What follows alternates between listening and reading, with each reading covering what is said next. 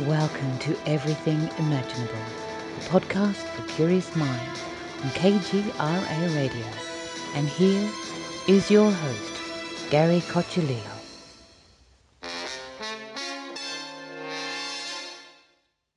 Welcome, everyone, to another episode of Everything Imaginable.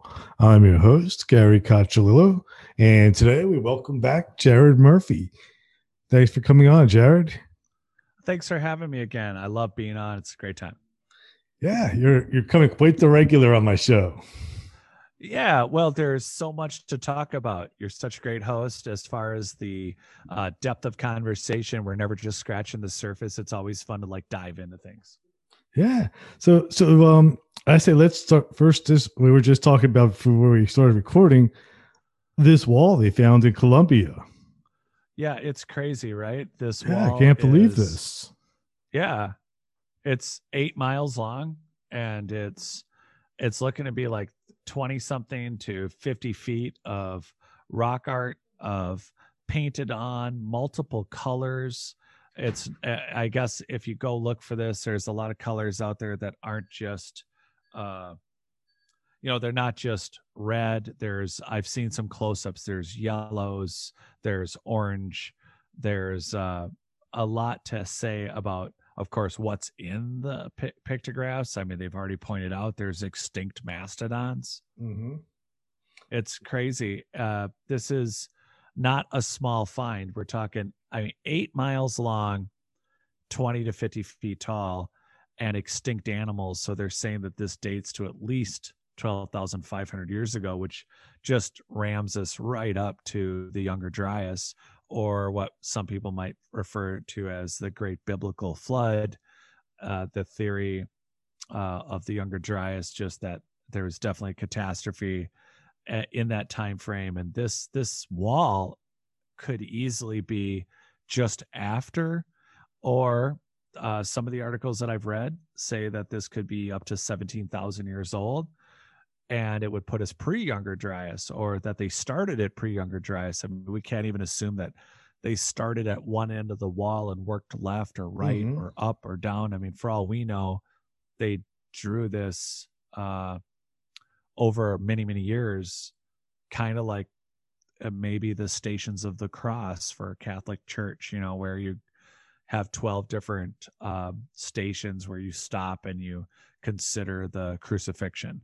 And so maybe they used one section of this wall for one thing, and then they would travel to down a mile and put something else. I would just love if they would digitize this and get it up for everyone to look at, because in some of our prior conversations, we've talked about genetic memory and that we all have that. There's also a group, collective human consciousness. So the idea that there is a possibility you could just have a triggered memory, even though you might not have anything to do with Colombia or South America or ruins, or just nothing on your mind about cave art. But one of these pictures could end up giving you like a sense of familiarity or a flashback or a deja vu. You never know. And it's always really fun to look at our past as more of a search and rescue than a search and recovery. And getting out digitized images of this, I hope, is something that gets done. Yeah, this is really fascinating because it does show us with a lot of animals. I mean, I don't know how long they've been extinct for. It doesn't really say, but like giant sloths and giant horses, ice age horses. Yeah, a lot of people don't know the camel came from North America. It's not a native. It's actually from Africa. It's actually from North America, and we have a series like a lot of animals in North America, and here now in South America, all along with what we call the Clovis people, which is this broad stroke name. And I think it's collapsing finally in the theories. But for the longest time, there was a land bridge between Siberia, Russia to America through Alaska.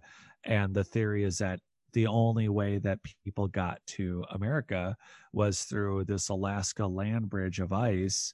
And prior to that, there just really wasn't anything going on. But we know that that's not true. But those people were labeled the Clovis. And we know it's not true because we're finding sites all over America for many, many years now, and into Mexico that show, like, for instance, the Huelaco, Mexico, Virginia Steen McIntyre's work that was spotlighted.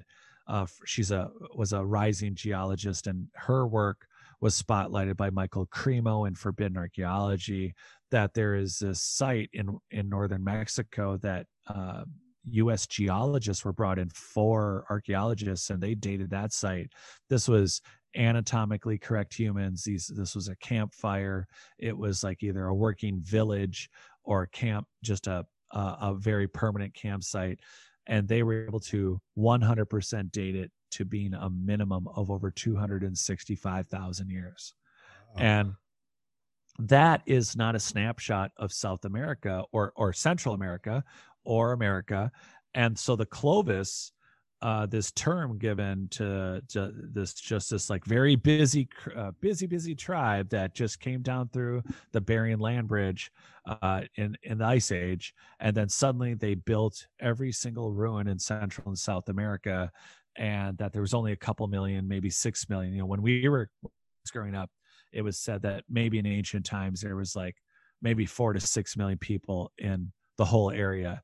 And you and I talked about the Guatemalan LiDAR scans showing that just in a 800-mile area of a 5,000 square, rectangular LiDAR scanning program that started a couple of years ago, and it made international news about a year and a half ago, and it was featured in National Geographic, that they had found 60,000 buildings, and not small buildings. We're not talking like sheds or family homes in the suburbs that are ranch or rambler style houses. We're talking over 100 pyramids, massive super freeways, large complexes. And they did it in an 800 square kilometer area that showed, well, from what archaeologists have now stated, that we have grossly underestimated the populations in South America.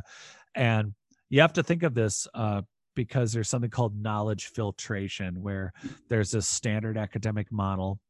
The joke is that archaeology changes with the death of one old archaeologist at a time. And that's morbid, but or it's just the snail trail of paradigm shifts. Instead of working off the facts, what they do is they have a standard academic theoretical model that we have been pushing facts into to prop up. And it's terrible. There's so many facts on the table now that show that everything we learned is wrong, and that everything is wrong in reference to the timeline we've been given.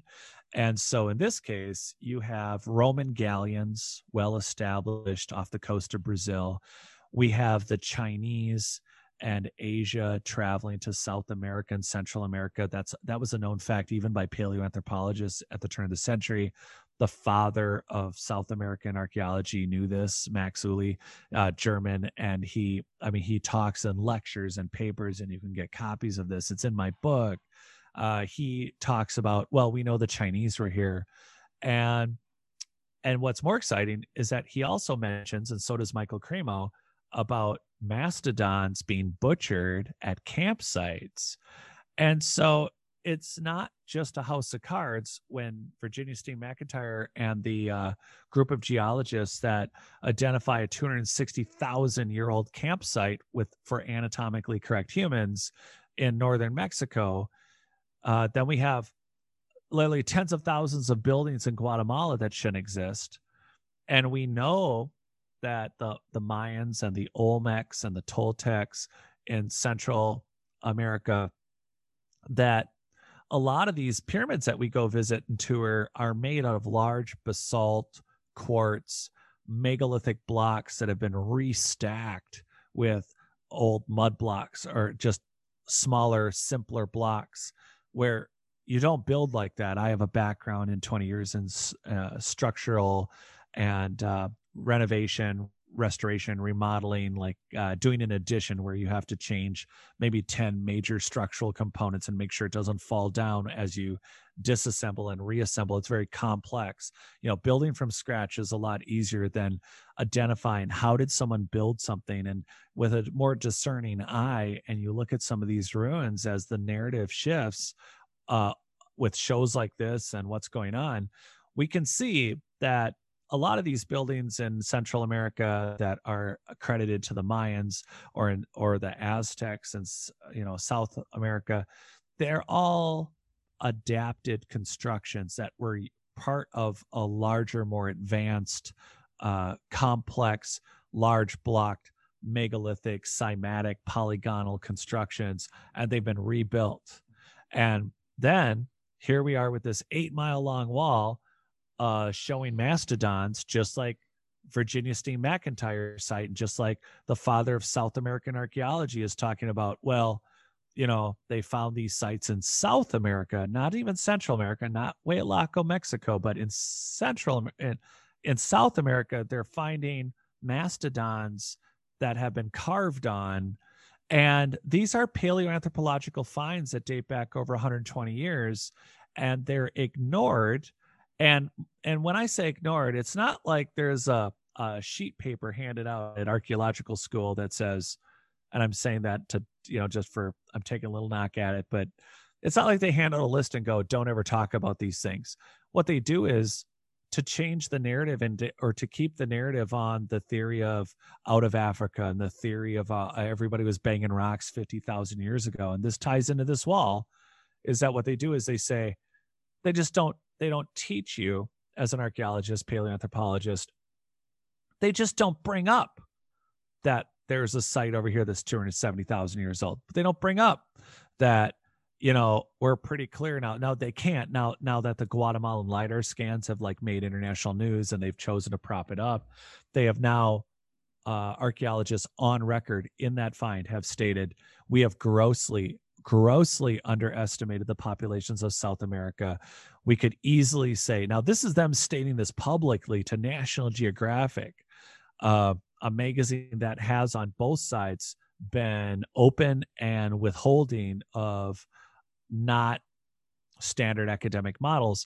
And they said we could safely assume there was 15 to 20 million in South America, but their estimate, or in Central America, and that's just one area. That's significantly beyond the 6 million that they maybe thought was in the whole continent. And it's a significant number, but it doesn't address the fact that here's a city structure that has 60,000 buildings. And what about small buildings that LiDAR doesn't identify that have been dusted and gone away, that were burned or made out of wood and rotted away, or stone that was carried off and rebuilt for another society or culture? It just wasn't, or it's just a pile. So this snapshot of not only the LiDAR scans, but of this wall is important because on one hand, people think, well, the story of us, we've kind of all figured it out. Well, when you have the Nazca lines in Peru with giant pictographs the size, multiple acres in size, that a couple summers ago, we found 33 giant pictographs that were geoglyphs is what you call them when they're the size of football fields. Mm-hmm. And they found 30 of them. And then that was like, wow, how did you miss 30 from the air? But then just a couple of weeks ago, there was actually another article out about another dog or cat-like or fox-looking, again, a giant geoglyph that nobody noticed. And here we are a week ago with these pictures of this amazing 8-mile long wall of a society that is either writing down what they're seeing within their own space. They could be writing down what they know of nearby villages. I mean, to unpack all the symbols in this wall, it's going to be amazing. Yeah, I was just looking at it. One of the animals that they have portrayed on the wall is an Ice Age horse, which would have the last time it was on our continent was 17,000 years ago. And it says 17,000 years ago, we would have been looking at proto-mongoloid. Yeah. Do you like how they say that? It's like, why? So they have to say, okay, so this is something for everyone to start discerning as it's easy to, I'm not saying you're going to be an instant expert, but it's really easy for you to start discerning the narrative that what there's the narrative they're trying to maintain. And then there's just the truth of what's going on. I mean, this is a house of cards that hasn't just fallen over. I mean, it is a pile of flaming leaves on a, I mean, it's ridiculous.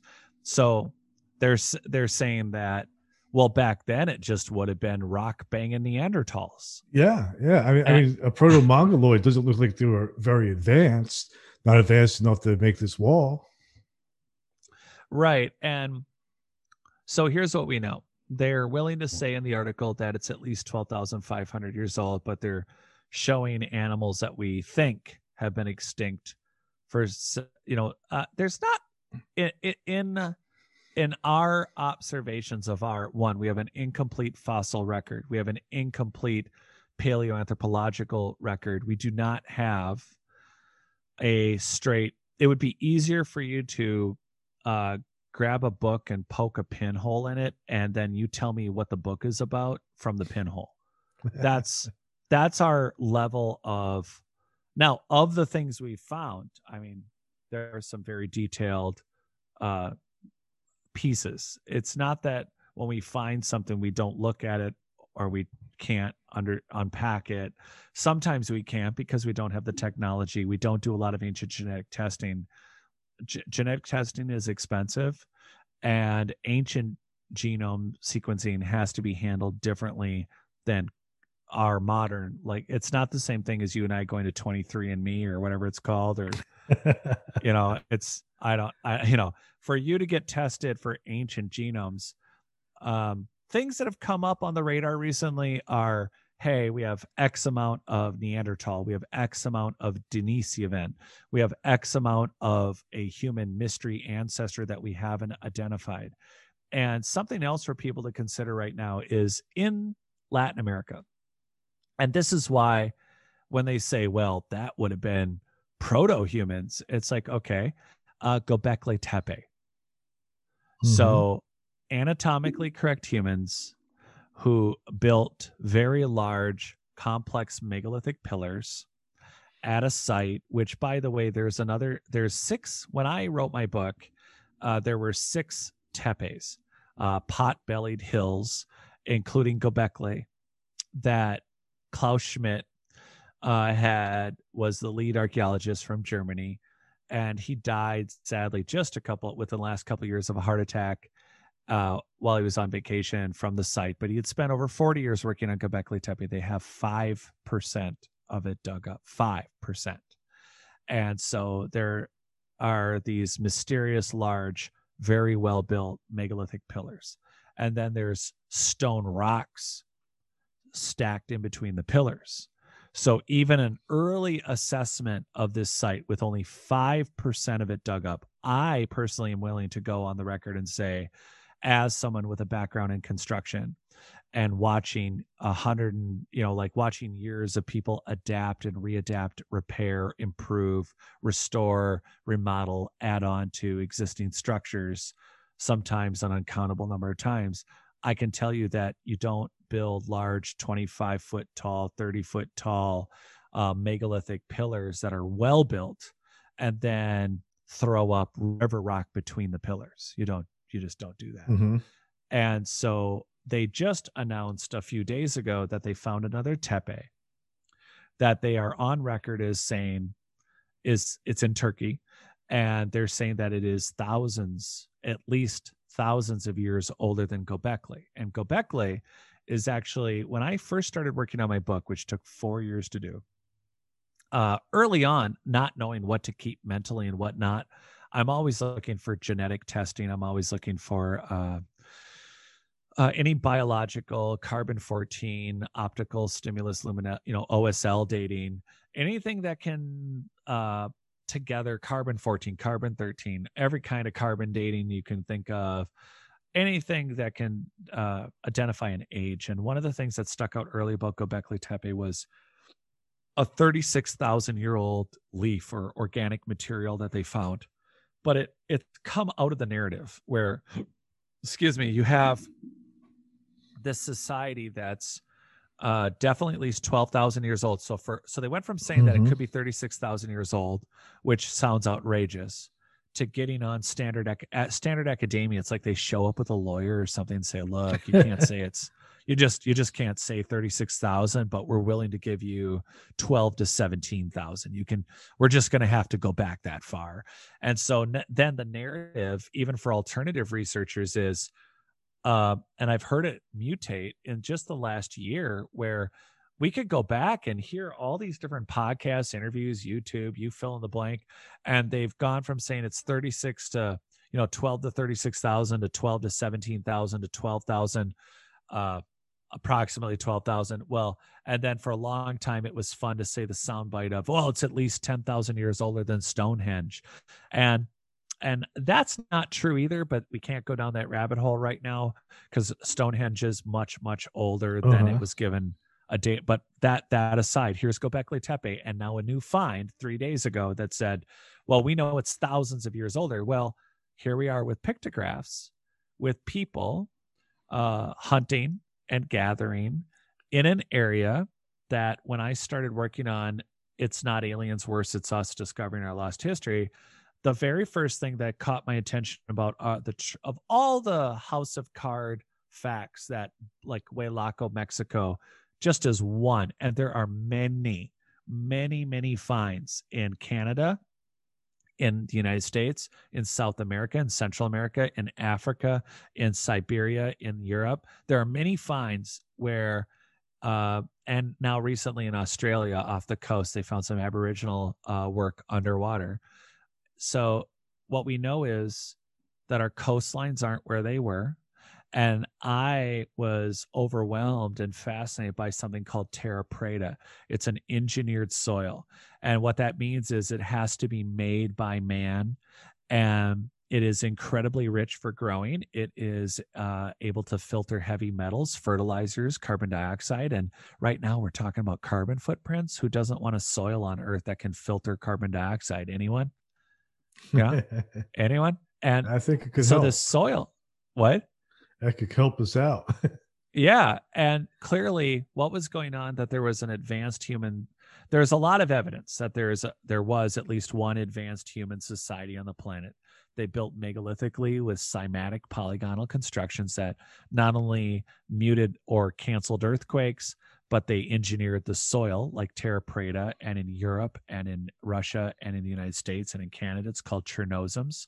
We have vast amounts of soil that unexplainably have been, well, they are in that somebody made them, but they exist in areas that there weren't supposed to be, according to standard academic model, there was not supposed to be settled people. So this is exciting and super cool, because here in Colombia, with people drawing on a wall showing animals extinct to 17,000, mind you, it's not like they drew the last one. It's not like they drew the last horse. It's like, well, shit, there's 4 left. Let's put up a wall. Let's draw a picture. It's like, who's extinct this year? Right. And yeah, so I'm probably being a little bit liberal saying 17,000 years. Right. It could be 20,000. We would be going back maybe to almost Neanderthal. Oh, So here's what's interesting. This is what's like, there's this weird duality between standard academia, which is just like, here's a narrative. We were all banging rocks 50,000 years ago. Humans all came from Africa, which, by the way, it's a theory. And it's important because we are way past the precipice of enough factual evidence to show that there are more revised, I think, accurate theories, which include a model that actually does not include Africa as the last place we came from. And there were archaeologists theorizing even 120 years ago that the Garden of Eden, that the idea of the biblical story came from paleoanthropological evidence of Argentina, that there was definitely an out of South America origin story. not a story told like the Bible, but the theory started based on evidence that it was possible that, at least based on what these paleoanthropologists were finding at the turn of the 1900, that there was possibly this location as the start of humanity. But back to Neanderthal and Denisovan, these two strains of humans show interbreeding with humans at 50,000 years ago. Now, based on there's different reasons for that genetically, based on percentages of certain genes and everything else. But here's the deal: we don't have a crap load of Denisovan or Neanderthal people, but we also don't have a complete to become a fossil is an exception. We don't have every human body that we've ever created. And here's another mystery. So in South America, not that far from this 8 Mile Wall, is a group of people called the Paracas. And we've talked about them before, but it's super important to bring them skulls. up. Yeah. So these elongated skulls where they were not smashed by boards. These are people who were born with a massive head, and their necks are different. There's suture lines in their skull, that cool pattern with the three, with the cross on your head. They didn't have that. So these people have, and Brian Forster did some genetic testing on them, but here's the real mystery. His testing points that these people are from Eurasia, and that would be near Crimea is where they're from. So basically lower half of a troubled area controlled by the Russians. Mm-hmm. But this is where the Paracas are probably from, at least based on his testing. And what's also important is in the early 70s, they did blood testing. And if the theory of the land bridge was true from the beginning, then you wouldn't have different blood types, because you don't have redheads, red bearded people, redheaded people. You don't have any of them in South America. Everyone's supposed to be like no 5 o'clock shadow, no shaving. Everyone has black hair. Everyone's the same. But that's not the truth of it. Viracocha, the god, has a beard, is a redhead, is a ginger. And the Paracas have red hair. Some of them, some have blonde. And there are tribes, even in South America, that had blonde-haired and blue eyes. And some of that dates to more recent interactions with possibly the Knights Templar and the Vikings. But the Paracas are interesting because they're mummies. Because the Nazca area is so dry, they have been found, based on testing by Standard Academia, to be at least, some of the mummies are at least 9,000 years old. And what's really sad is that right now, the area that the Paracas are found in, there's so many bodies that there's just laying there. The bones are still laying in situ, exactly where they were buried, or maybe migrated through dust or storms or floods or whatever. But some of the Paracas are 9,000 years old, and that means there could be even older Paracas. But these are people with these physical anomalies which show at least 6 genetic markers that are different. But back to the real mystery. Guess how many colleges have done genetic work on the Paracas? You None. will be none. None that I've found, because they are a massive, they're not just an elephant in the room, they're an elephant unicorn in the room. The Paracas should not exist. They are naturally born. Where are all the biologists?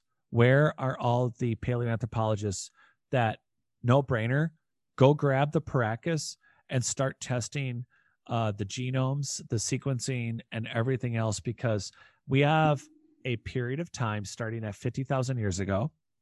And underwater off of Cuba, there is a megalithic city, a very large megalithic city that was found accidentally while they were looking for gold, Spanish gold.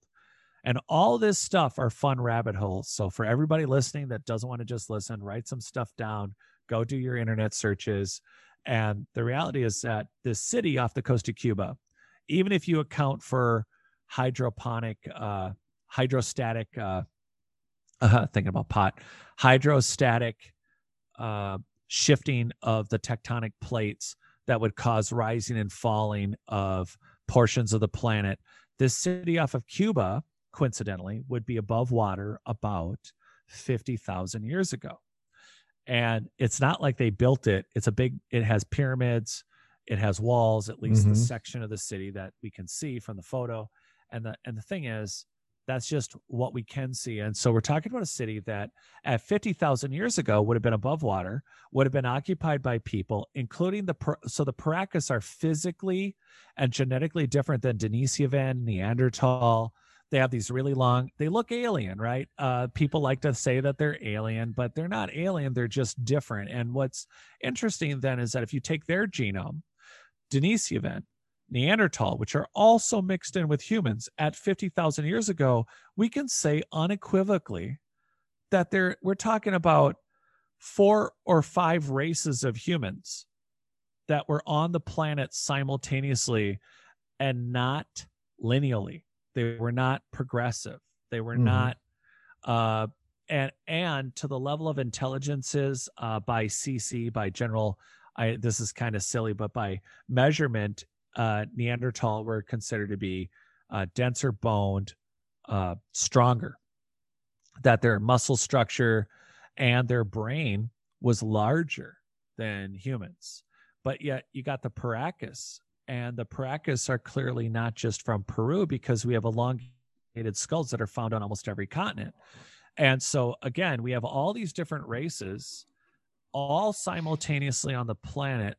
And then something that never sat well with me as a kid: why do we have Asian people? Why do we have white people? Why do we have black people? Why do we have within all of them, like the native peoples, the Mayans, the Olmecs, the Toltecs, the Aztecs? Why all the different races? I was fascinated about this as a kid, and it just didn't sit well with me that, oh yeah, well, people just got isolated and then they just turned into a different race.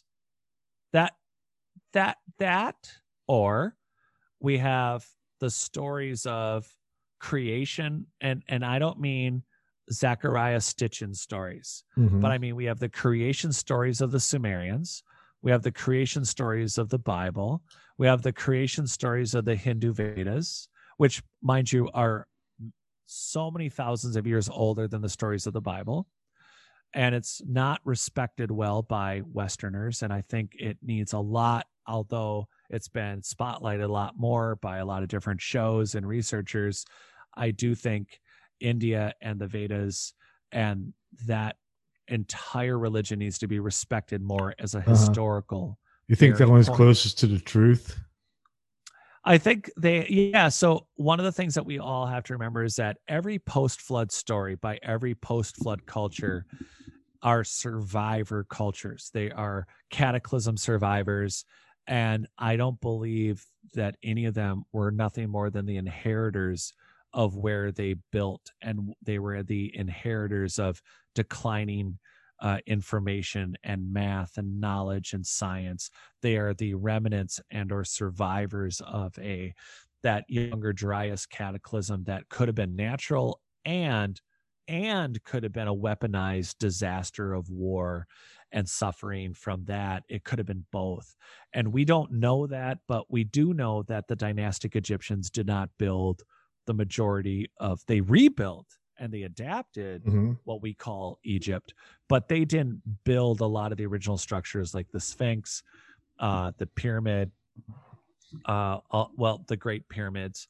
And there's a number of temples and structures that were adapted, but here we have this. And do you think those were maybe built by Atlanteans or Lemurians? Yeah, so Lemuria, I want to bring it up for everybody, is that so that as you get into the subject, it's super fun. You hear about Atlantis, and it's described by Plato, who really got it from Solon. And you have Lemuria, which is or Kumar or Kumeria.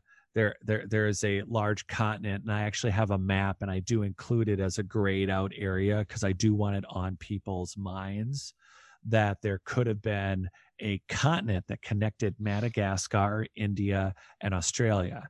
And so there is a story of the Lemurians as possibly being Atlanteans. And then the idea of Atlantia was, and that Atlanteans traveled to London, what would have been, Paris and London in the time frame, but it would have been, it all dates to where the Younger Dryas happened, that, or close to it.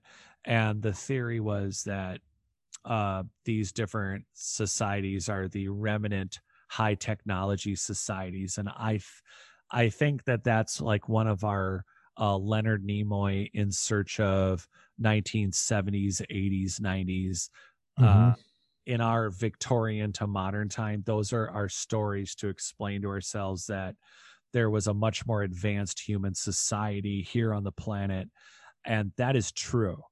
But were they specifically Atlanteans or Lemurians?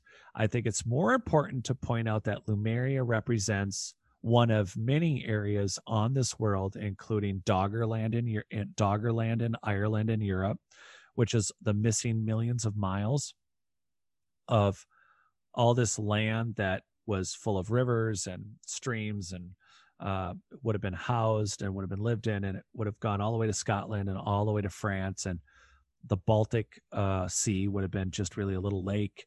And the map of Europe, Doggerland is something to look at. Indonesia, New Zealandia, and I'm not talking hundreds of millions of years ago, but I'm talking Doggerland existed even 6,000 years ago.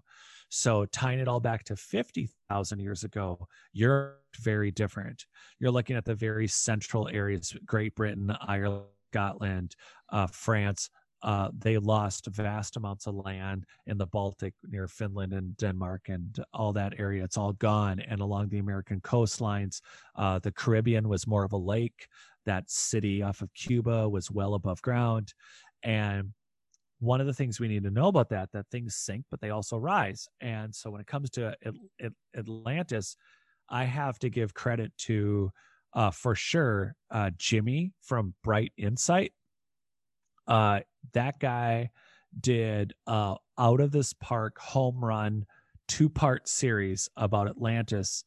And what he did, and it's worth watching. I don't care if what I tell you, people should check it out, but it's a 2-part series on Atlantis, or at least it was 2-part the last time I watched it. But what it points out is if you want to internet search the Eye of Africa, it's in Northern Africa. It's about 7,500 feet above sea level now, but it has the correct identical concentric rings of what was described by Solon of Atlantis. Mm-hmm. And because there's 2 separate ideas that are important. There's the idea of a high-tech ancient human culture, and then there's the idea of Atlantis itself, that it was a single entity place.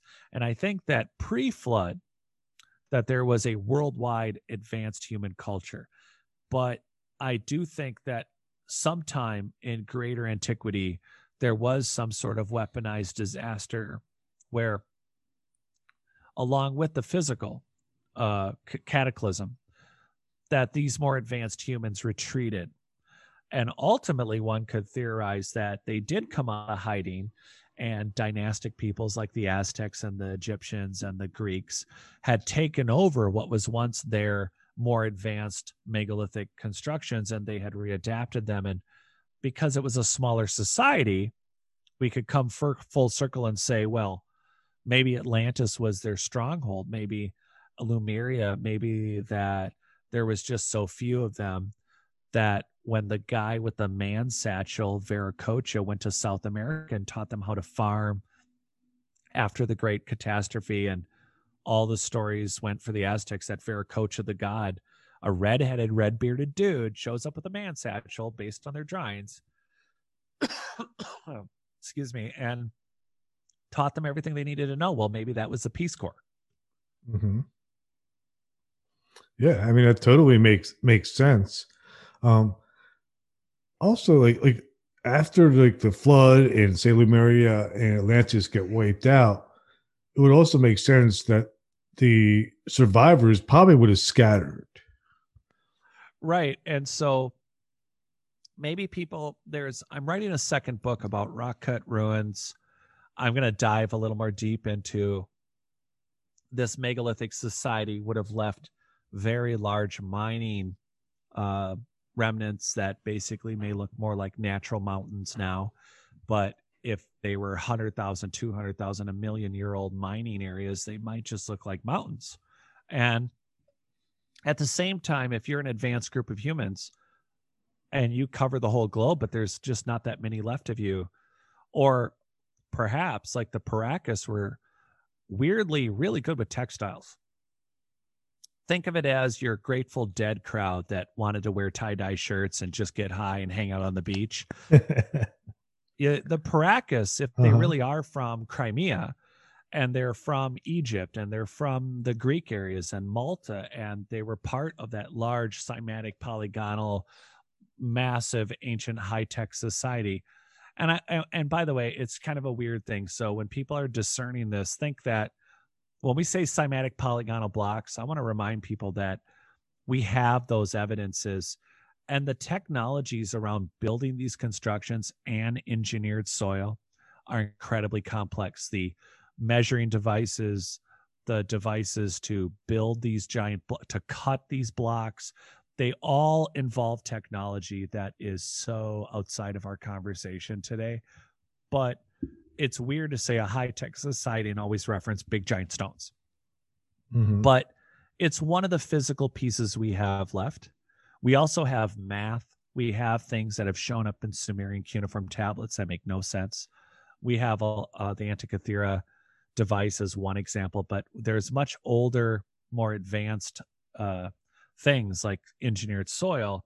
And so when we talk about this lost society, we have to remember that metal, plastic, glass, dust, things turn to dust, they rot, they mold. Very simple. It's the exception to be a fossil. And so there's a lot of things that we can't say what the finished material on these giant polygonal blocks look like. We don't know for sure. But here's Atlantis by Bright Insight. And I only know, I've never interviewed or talked to him personally, but from his research, you have a map that the Greeks had of where they thought Atlantis was. You have the description of the concentric rings, and the Eye of Africa is in an area of North Africa that is quite unstable. It is not easily, it's not possible to easily go to the Eye of Africa because of its remote location and the nature of the politics of the area. It's dangerous. There are a couple of videos. Some people did venture out to it. But what we do know about it is that it has signs of, there were stories of elephants. Well, the elephant bones have been found there. There are stories of it being concentric circles of bays for ships and salt water, of course, because it was connected to the ocean. And the Eye of Africa shows exactly that, just like across, almost like they're not kitty corner from each other, but the Eye of Africa has all sorts of salt water remnants, even though it's almost 8,000 feet above sea level, but it clearly was connected to the ocean, and to a point so recently that geologically you can, well, at least archaeologically, you can find all these creatures and shells and things in situ that show that this was a bay at some point. And then across at Lake Titicaca, which is at 13,000 feet, that's a saltwater lake. And one could argue that, oh, it's a naturally occurring saltwater lake because of the processes of the stones, et cetera, but it has seahorses in it, among other things, which, and there's another whole theory that the middle of Brazil was basically a giant lake, and that it was also part of the ocean that was also human occupied. So I think it's super important to not dwell on the old adages and the romance of aliens, and in the case of Atlantis as a source of high technology, that it was Atlanteans I think it's evolved in the last couple of years where people need to consider that it's a terminology to refer to this mystery society that has nothing to do with the geographic position of Atlantis, but in reference to Atlantis, in reference to Solon, the Eye of Africa is looking dead on as exactly where and what it could be, and it would be I'm looking at a picture of it now. Yeah, and it does. You can see the rings. It's huge. Oh yeah, you can see it from space. Yeah, and it matches up to the over and over. Every time they say that the Greeks are speaking allegorically, that they're speaking just in rhythm and rhyme and prose, or they're just talking figuratively, this Eye of Africa measures almost to the T of what they describe the city look like. And it's identical. And again, it has the shells and the remnants of sea creatures to prove that this was a saltwater bathe. So that would kind of debunk this other theory of it being some type of crater. So geologically speaking, it's not that it couldn't have been a collapsed, basically almost like a volcanic remnant. It's not that it couldn't have been at some point, but it was occupied. It did have bays. It does have the remnants of elephants, and again, this 2-part documentary. And when you look at the maps of what was known when they described, when you nail it all together and then look at the evidences line up, I think it is it's beyond a strong enough argument that we should, if we could secure the area, it should be excavated extensively, because I think that it's going to reveal remnants of ships. It's going to have stuff in situ that is going to show that it was an occupied bay, and that it's clearly, at a minimum, it was occupied, and it's showing pretty. Yeah, because all the pictures I found of it, they're all taken from far distance. It looks like. So there's I don't see anything up close or from the inside view. If you go to Jimmy from Bright Insight does a documentary about it, and I don't know who the gentleman was, but he was specifically inspired, I think, because of the Bright Insight documentary. And within a couple months, a guy, and this is pre me publishing my book, and I'm like, man, I think this solves it. I do think that my point in bringing up Atlantis or Lemuria or Kumeria or Kumir or Kumar, the deal with all of it is that it's very easy to say, well, there's so many mysteries. And when you compare it against the standard narrative, you're like, okay, well, aliens had to help us, and aliens helped us build stuff. But it's not true if you just consider that anatomically correct humans have been here for tens of thousands of years longer than you thought.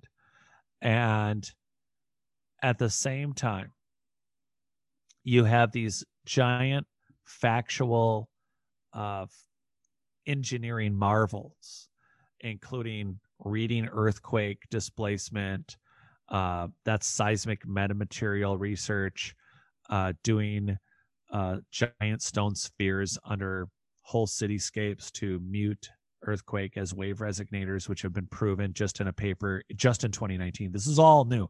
Everything we're talking about is old new science. And when you table the facts of all these finds, it is clear that we have a massive amount of missing history that involves a very advanced human society that would have, based on the wave and frequency technology, would also have genetic technology.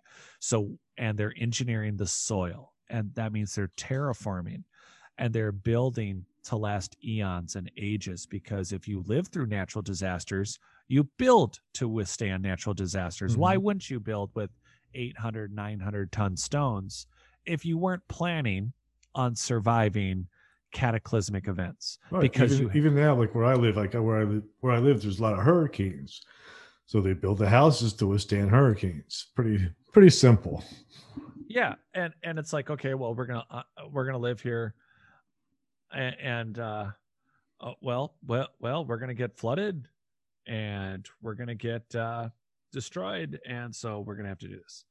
And so there was a guy that had watched Jimmy's videos, and he followed up with a visit and videoed his exploration of the Eye of Africa. He actually went, and it's pretty dang interesting just that the guy got himself out there and was actually able to look at the actual location and be there. But again, it's apparent on the ground. I'm wondering if this is it. Yeah, this is, I gotta tell you, I may have found it. Yeah, this is the gentleman. Thanks for reminding me about this, by the way. I haven't had a chance to revisit this for a long time, and it's the Recot structure. It's called the Recot structure. Evidence from the ground that the Recot structure is Atlantis. For you, it's indie archaeologist. That's his. Is that his name here? He's on YouTube. Yeah, this is him. His name is, I guess he goes by Indie, INDIE archaeology, and he is. I'm going to send you a link for this video. Yeah, I'll put that in there with the episode too. Yeah, I think this guy. I mean, when you have when you got the balls to go, I would love to shake this guy's hand. I mean, this is an area of Africa that is not stable, and I spent a month in South Africa, and I loved every second of it. It's gorgeous.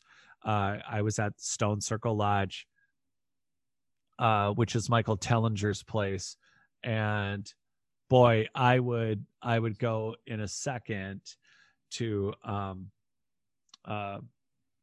I would go again as soon as COVID's done. There are thousands of ruins in South Africa that have not actually been explored, and they have been written off as cattle rings, and there's all these giant stone circles. However, I just sent that to you, by the way. Awesome. But there is through drone work that I got to do and on the ground work, I can tell you that there was significant, there's thousands of square kilometers of ruins that have never been researched, and it very much in the standard paradigm. This is just an extension of. It's so hard. Like, we only have so much time to talk, and I could go off about we could choose a category of anomaly, and on every layer, the snapshot of archaeology, the snapshot that's given to you by standard academia, just doesn't line up to the story that's actually in the ground. And it was said that a few thousand people, a few tribes, they made it down to South Africa, but they didn't. It was not a big deal. I looked at thousands of square miles of ruins. We were able to drone. It was the winter months, so you can see the foundational structures even without LiDAR. And these are not colonial structures, for those wondering. These are not from development in the last, the Horn of Africa. Cape Town has been occupied from pirates and empires for over 400 years.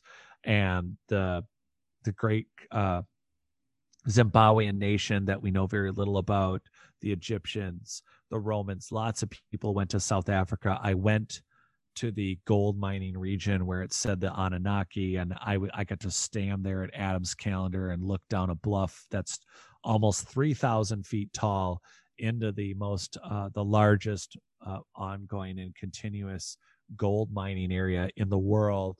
I got to see that firsthand, and it is truly a mystery in that standard academia ignoring thousands of square kilometers of ruins that you don't even need LiDAR to see. You don't need satellite imaging.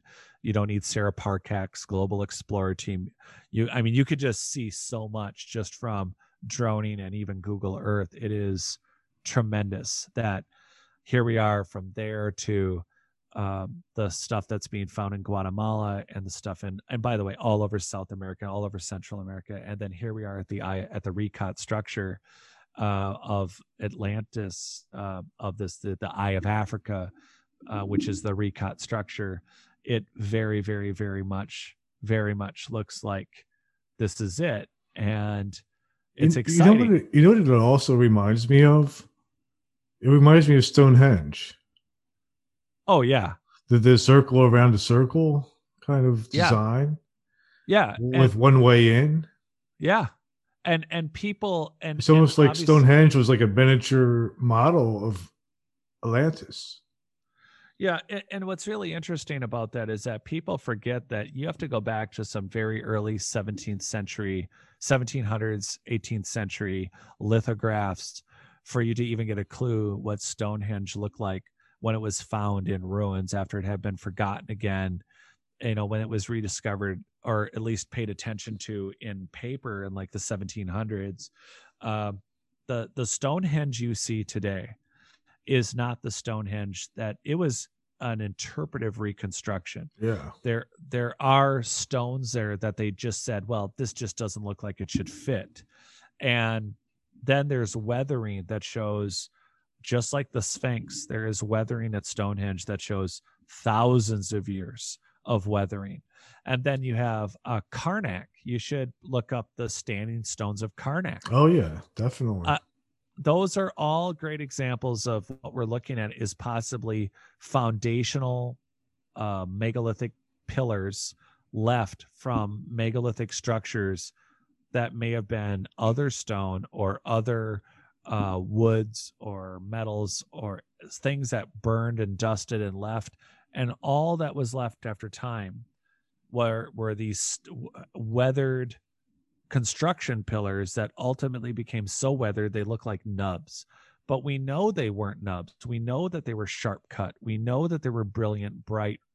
I mean, Stonehenge is not actually gray. I mean, people don't know about the colors of the stones and even the assumptions. I think we may have touched on it. There was the large henge near Stonehenge. Yeah. So like what? It's like how many? It's almost 2 miles in diameter. Yeah, it goes like almost around. That's what reminds me of that, the concentric circles. Yeah, so you got to wonder, it's like, is it just like this, to tie it back to this pictograph wall that's 8 miles long? To this day, there are societies of simple tribal people that live in a, quote, natural way with the planet, which we assume is natural and not a giant terraformed engineered computer, because technology today is external.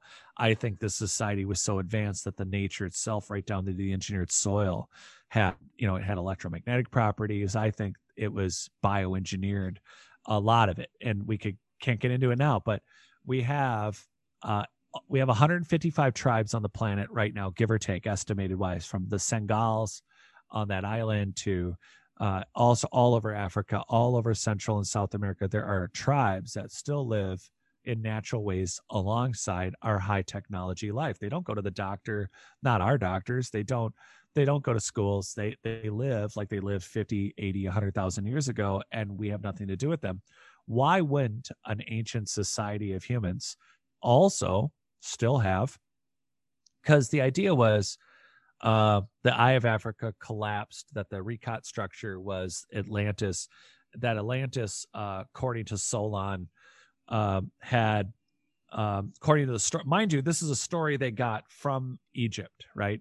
So the Egyptians talked about this, and whatever happened about it. It pretty much kind of lines up with either 9,000 or 12,000 years ago. So it sort of lines up with the Younger Dryas.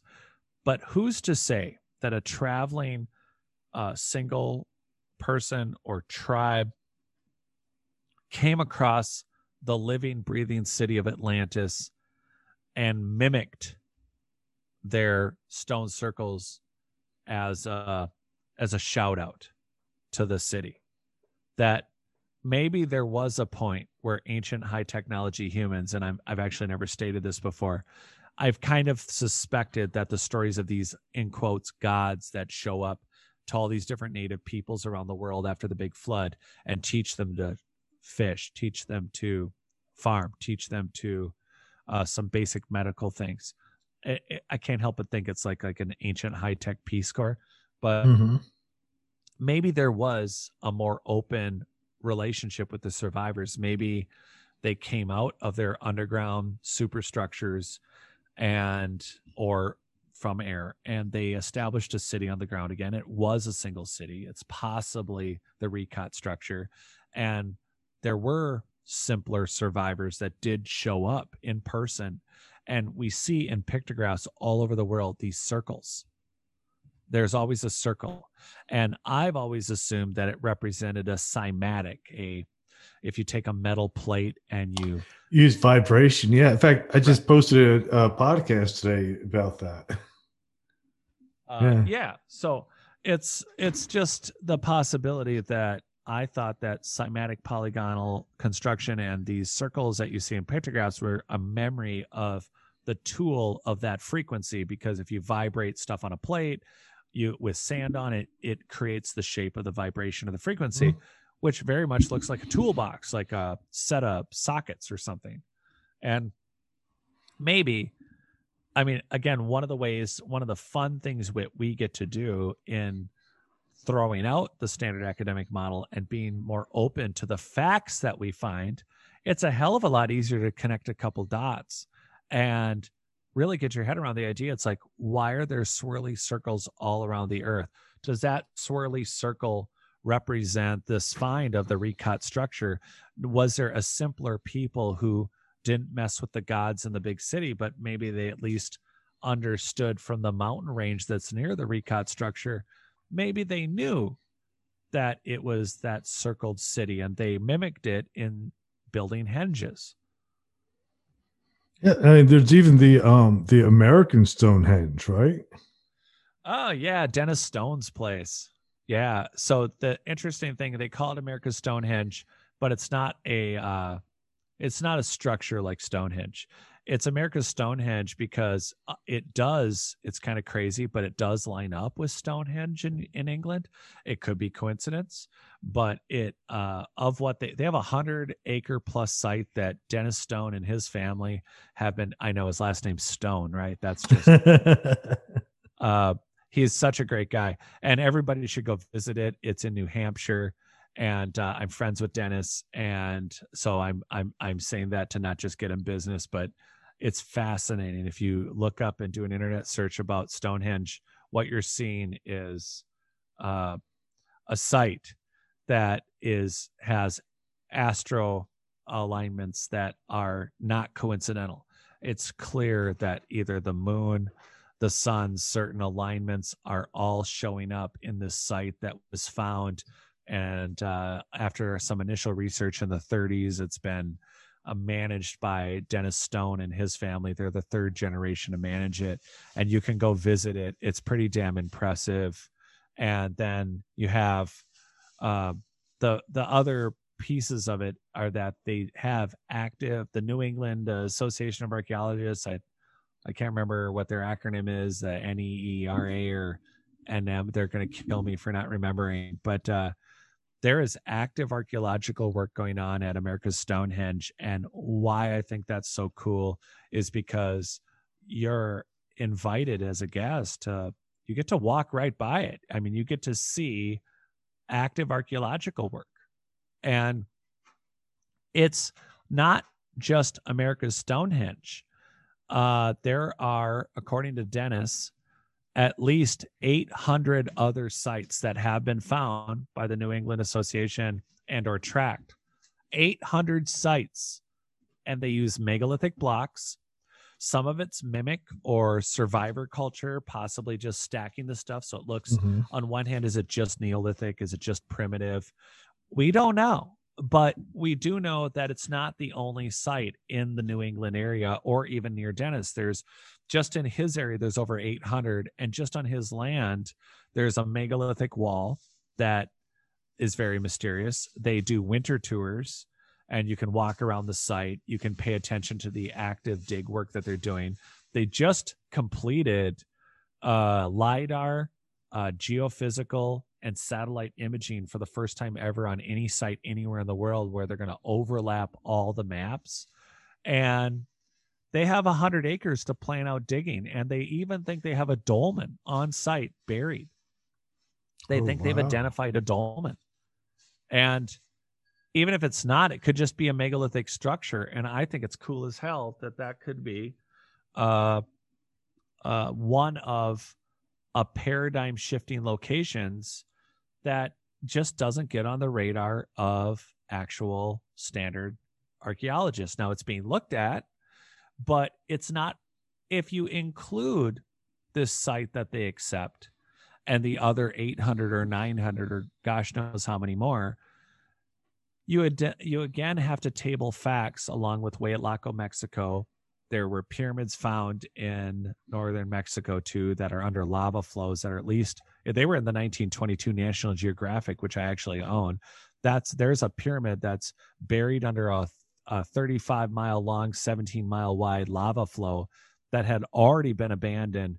And that pyramid in northern Mexico is at least 12 to 18,000 years old. And now all these sites, when you add them all up, like America's Stonehenge, you're talking about a much more dramatically curious, interesting picture of our past that just doesn't line up. Right. You know? It's not with what we've been taught anyway. No, not at all. But yeah, so this is so I guess we didn't want to go. I guess I don't know how you want to title it, but the Recot structure. Again, here's the thing where when you're the casual hobbyist at this, things to consider. Yes, it's height, but when you look at the city off the coast of Cuba and its depth, and you look at the theory of hydrostatic plate shifting, which is the theory of tectonic plates, a lot of ocean water that we see now leaked under the plate system, and then through a hydrostatic shifting, the plates shifted. Some shifted up, some shifted down. It also caused a dramatic. Basically, it's one of the alternative theories to the Younger Dryas that this biblical flood was caused by this hydroponic plate shifting, and so a Lake Titicaca ends up at 13,000 feet. The Recot structure ends up at like the 7,800 or so feet that it is above sea level, and that explains why it's not immediately at sea level. And then something else to consider is check out Doggerland, check out New Zealandia, check out just maps of the world that would correspond to Doggerland in Europe. And what you see is a very, very different snapshot, including like Graham Hancock doing the dives off the coast of India, where it's well known that there were cities. And it appears that even when they dived it in the 90s, that there were cities that were megalithic in size and stone and style that are so complex and large. It shows a metropolis that makes everyone uneasy because it's at least 30,000 years ago. It's at the end. It's clear that the only way that city could have been above ground or above water would be at the end of the last ice age. And so again, marine archaeology is going to be one of our go-tos to really get a more accurate snapshot. But right now we have this very incomplete snapshot of our, not just geological history, but our social history. And we have these indicators in our genome that we were mixing with these other people. And why were we mixing? And then where it gets confusing again is I personally am of the opinion that you should not rely on any post-flood mythology. So if it's coming from Sumer, if it's coming from the Bible, and if it's coming from, and I think we need more time into and discernment time for the Hindu texts. And it's not that you still can't use Sumer, the cuneiform tablets, and the Bible as references. I'm just saying that the genetic story of us needs to we just need to table all of our facts, and we have to have the courage to start genetically testing the Paracas, and in very healthy, well-established academic settings, instead of being afraid of giving people F's for having theories that didn't involve 2001 Space Odyssey, right? and monoliths in Utah. The monolith in Utah. What's your opinion on that one? I should ask you, is it bad to ask the host his first? No, it's not. You can ask me anything, man. It's everything imaginable. Exactly. I love doing this stuff with you. This monolith is just a stunt. I had no idea until Michael Hall pointed it out to me that apparently it's been there since 2014, 2015. And it didn't just show up. It's been there a while. But more importantly, I don't know if it was left there. My opinion is it was originally put up because it was going to be a reference for a movie, like whether it be a remake or whether it be a new movie. Like it was a promo stunt that just never got utilized, or they decided, oops, we put it in a place that was restricted. We're going to get in trouble. We're going to get fined. Let's not use it. Screw it. Let's forget about it. Or an artist, same deal. It's like, they wanted some promotion for their art or their metal work. So, I would lean on those totally unfounded theories personally. And then it disappears, and then another one shows up in Romania. So it's either a couple friends deciding to go a step past crop circles, or again, it's a promo, or it was a copycatter in Romania when it showed up 3 days later. And the one in Romania didn't look identical to the one right. in the, because that one looked like it had rivets. Yeah, that one you could see was definitely made by somebody. Well, somebody made them both. Probably. We don't know whom, but I think that they were just good pranks. But the one in Utah went missing, right? Yeah. Well, they said it was, dragged off by somebody and setting it up. I saw the ground that it was a tamped in little plate that they had leveled and tamped in a plate. And then they set it, and then, it'd be pretty easy to drive out of there with chains on a truck to hide your tracks. And then of course, if it's been there as long as they're saying, then, you wouldn't know who placed it. It's been there for too long. And either way, it's either, I think, a stunt for a product or an artist, or there's just no rhyme nor reason around it. Otherwise and I'm sorry, but I'm hesitating to say how much I dislike 2001 Space Odyssey. Oh my gosh. It is a little bit boring. Oh God. It's not just a little bit. It is just, it's like you got told going into it that you need to know that this is a very deep movie. And I'm like, well, I'm smart. I'm going to get it. And then you get into it and you're fighting the urge to tear out your hair, fall asleep.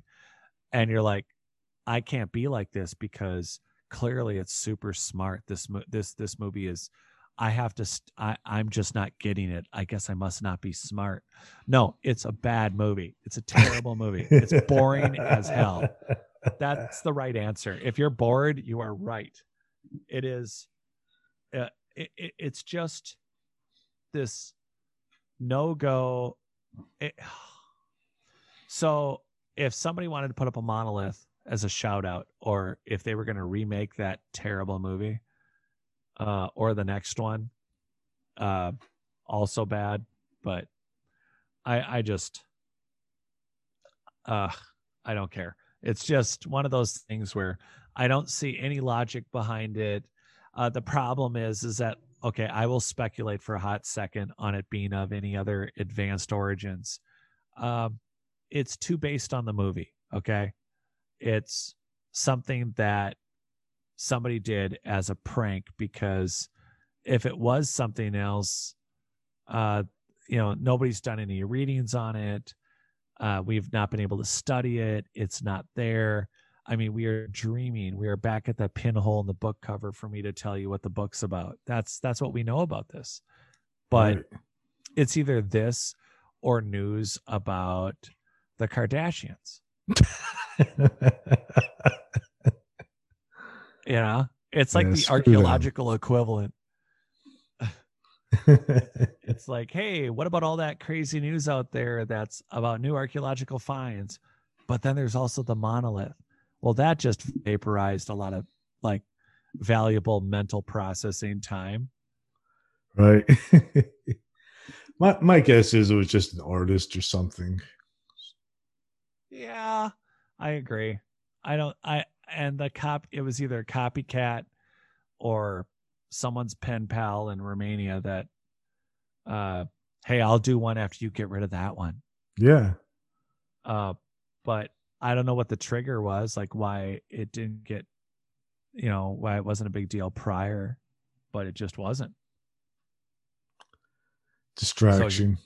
So it's got to be, but I think comparatively, more importantly, this 8-mile long wall in Colombia and the height of it and the pictographs on it depicting these extinct animals. The issue with that wall is that it's written by, even if it was 50 people or 20 people that just lived in an area and just like, hey, this is our thing. We're going to hunt and live here and just draw on this wall until we die. Even if that was it seems unlikely. It seems like it was more of a settled human establishment that clearly lived in the area for a while. And here's what's interesting. It indicates that I don't think that this was a prehistory class for super advanced humans. I don't think that they were brought out there to do this as a example to like remember your ancestors. So I'm not saying it's a ritual or a sacrificial wall or a spiritual wall. This could be an open-sided Encyclopedia Britannica for ancient people that were simpler. Absolutely. I mean, I think that they definitely, when they make these pictographs and hieroglyphics and cave paintings, they were all intended to be there for somebody in the future to find them. Yeah. And so here you have this group of people that may have then, what's important is, did they live very close? And okay, 8 miles is a long way. Yeah. And the entire length of that wall, was it occupied by an 8-mile long or a 6-mile diameter city? And if it was, were they living on terra preta, engineered soil that's found all over South and Central America? And were they on the 20th foot level of that, or were they on the first few feet of this engineered soil? And are there mastodon bones? Are there extinct horse bones? Are there other animals that shouldn't be there in fire pits with carbon that can be dated? Are they sitting on, are they using old megalithic polygonal cymatic blocks as their sitting stones for the wiener roast? Or are they, we need to identify the society that may have been, you turn from the pictograph wall, who says all those trees were there? Right. That we're looking at a wall remnant of a clearly not advanced culture who was clearly living on a continent with engineered soil and megalithic construction. So this is a society that's living close to or near, in some capacity, a more advanced human society. And so they are important. These people are important. Where they lived also indicates if they lived on an abandoned ancient high technology city or spot. There's a lot of different telltales that we can get when we start looking at the soil and looking at, again, where their cities could be. Chimneys from making pottery or bread production. That's a huge one. That's a big find. It's a big clue if you can find the ovens for making bread, but they could have been mud brick ovens. They would have ultimately been destroyed, decayed, right, washed away, or part of a tree. We just don't know. And So we'll have to wait and see, but it sure would be nice if there was more of a wiki archaeology that would, hey, would somebody send the digital drone and drone this 8-mile wall?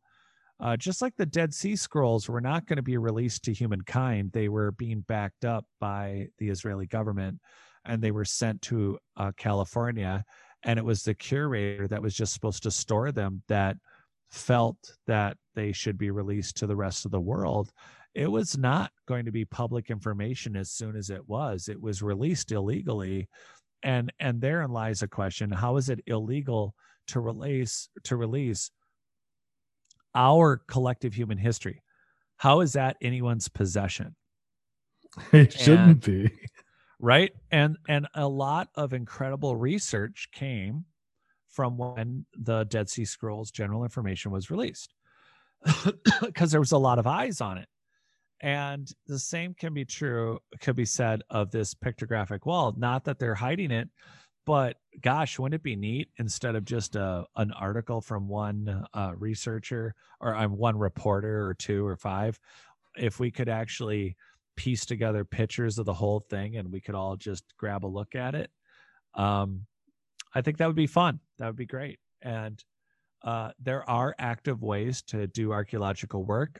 Global Explorer, which was founded by Sarah Parcak, the winner of the TED Prize a couple years ago. She's the one who used satellites to basically do like super space LiDAR, basically. Mm-hmm. The color of cooled mud bricks and stone buildings that are covered by sand have a different heat signature than the sand.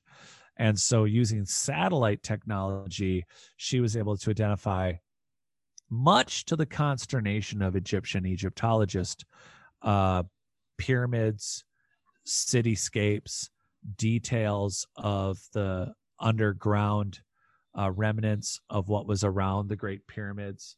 I mean, I got to tell you, it's pretty dang incredible.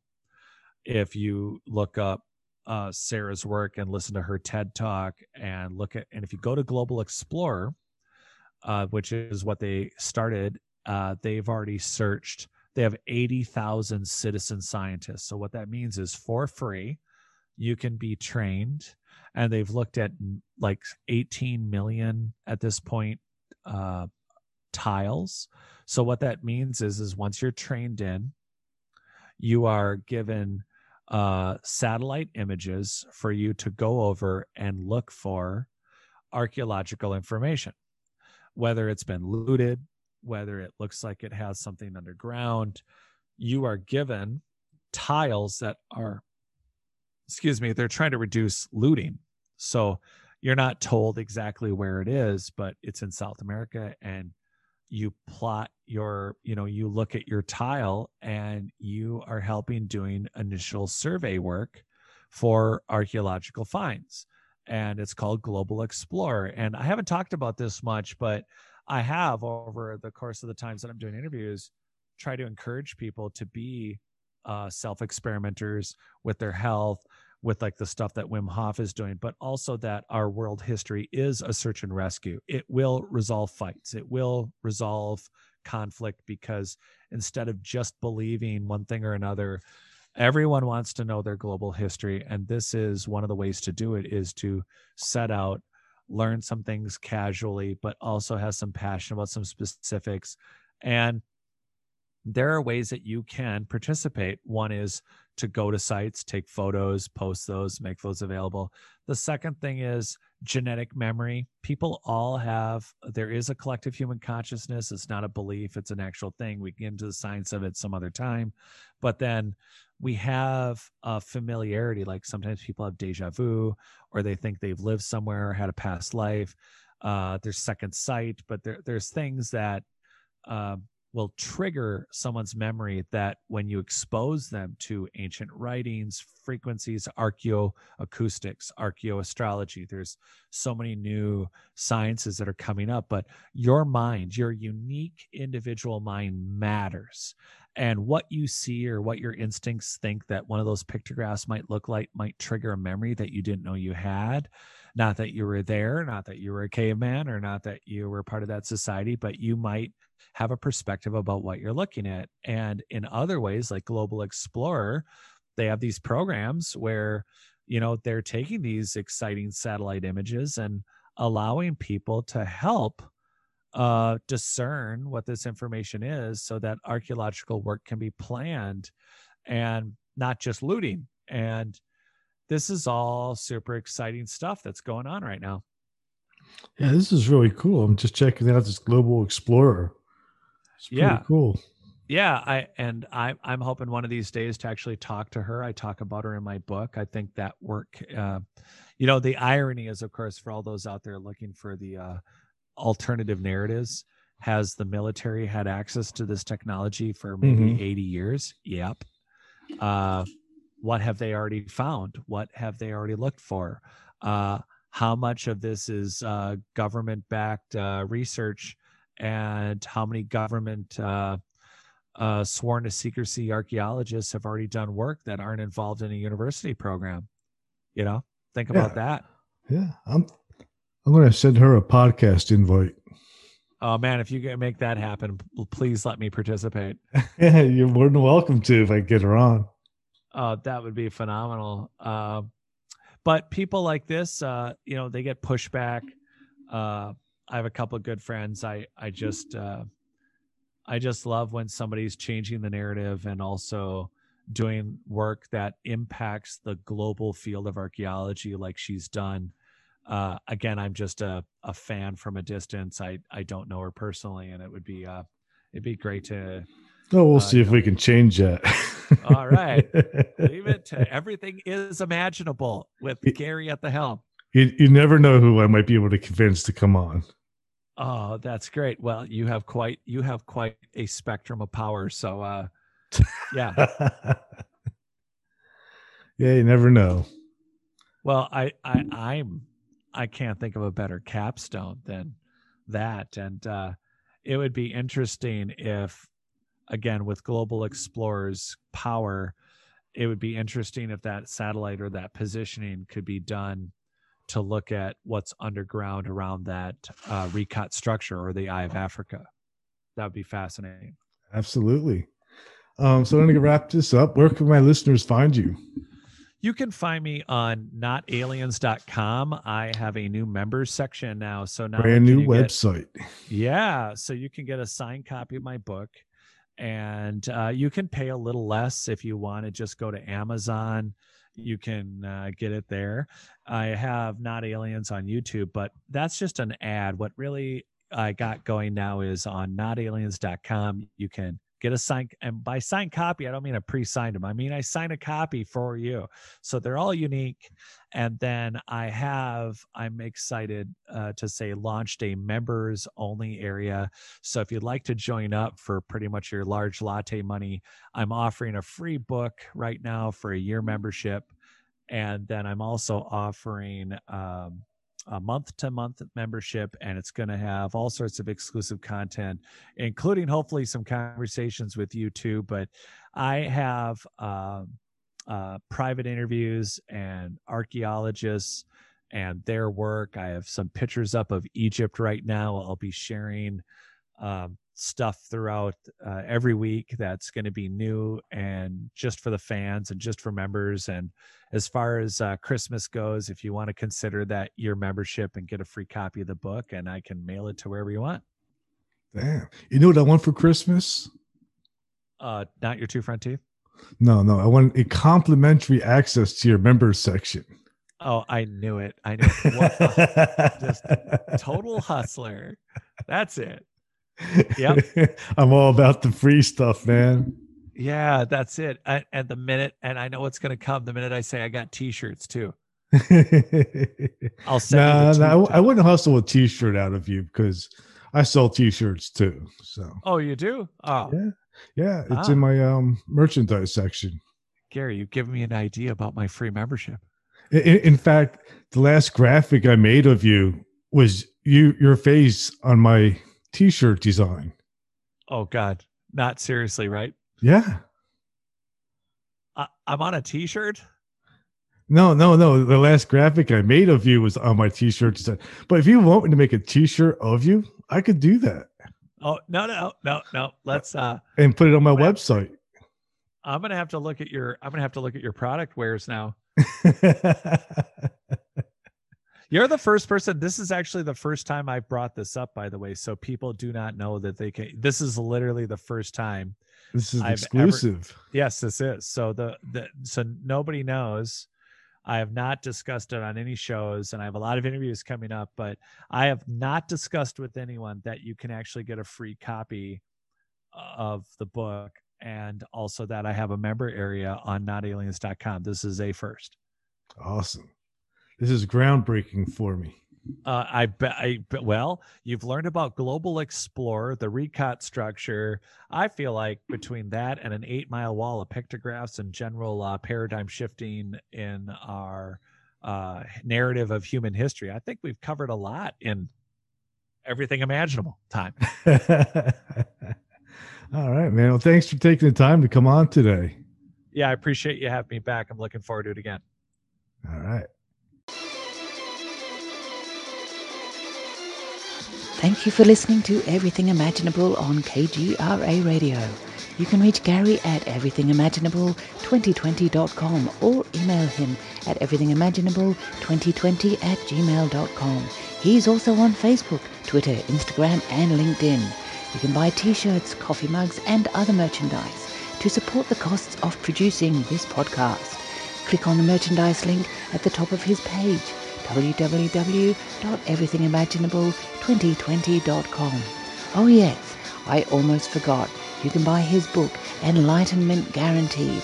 It's the only book on Zen that you'll ever need, and it's on Amazon. It'll change your life, because remember, everything that exists was first imagined. Hey, if you loved what you listened to, don't forget, rate, review, and subscribe.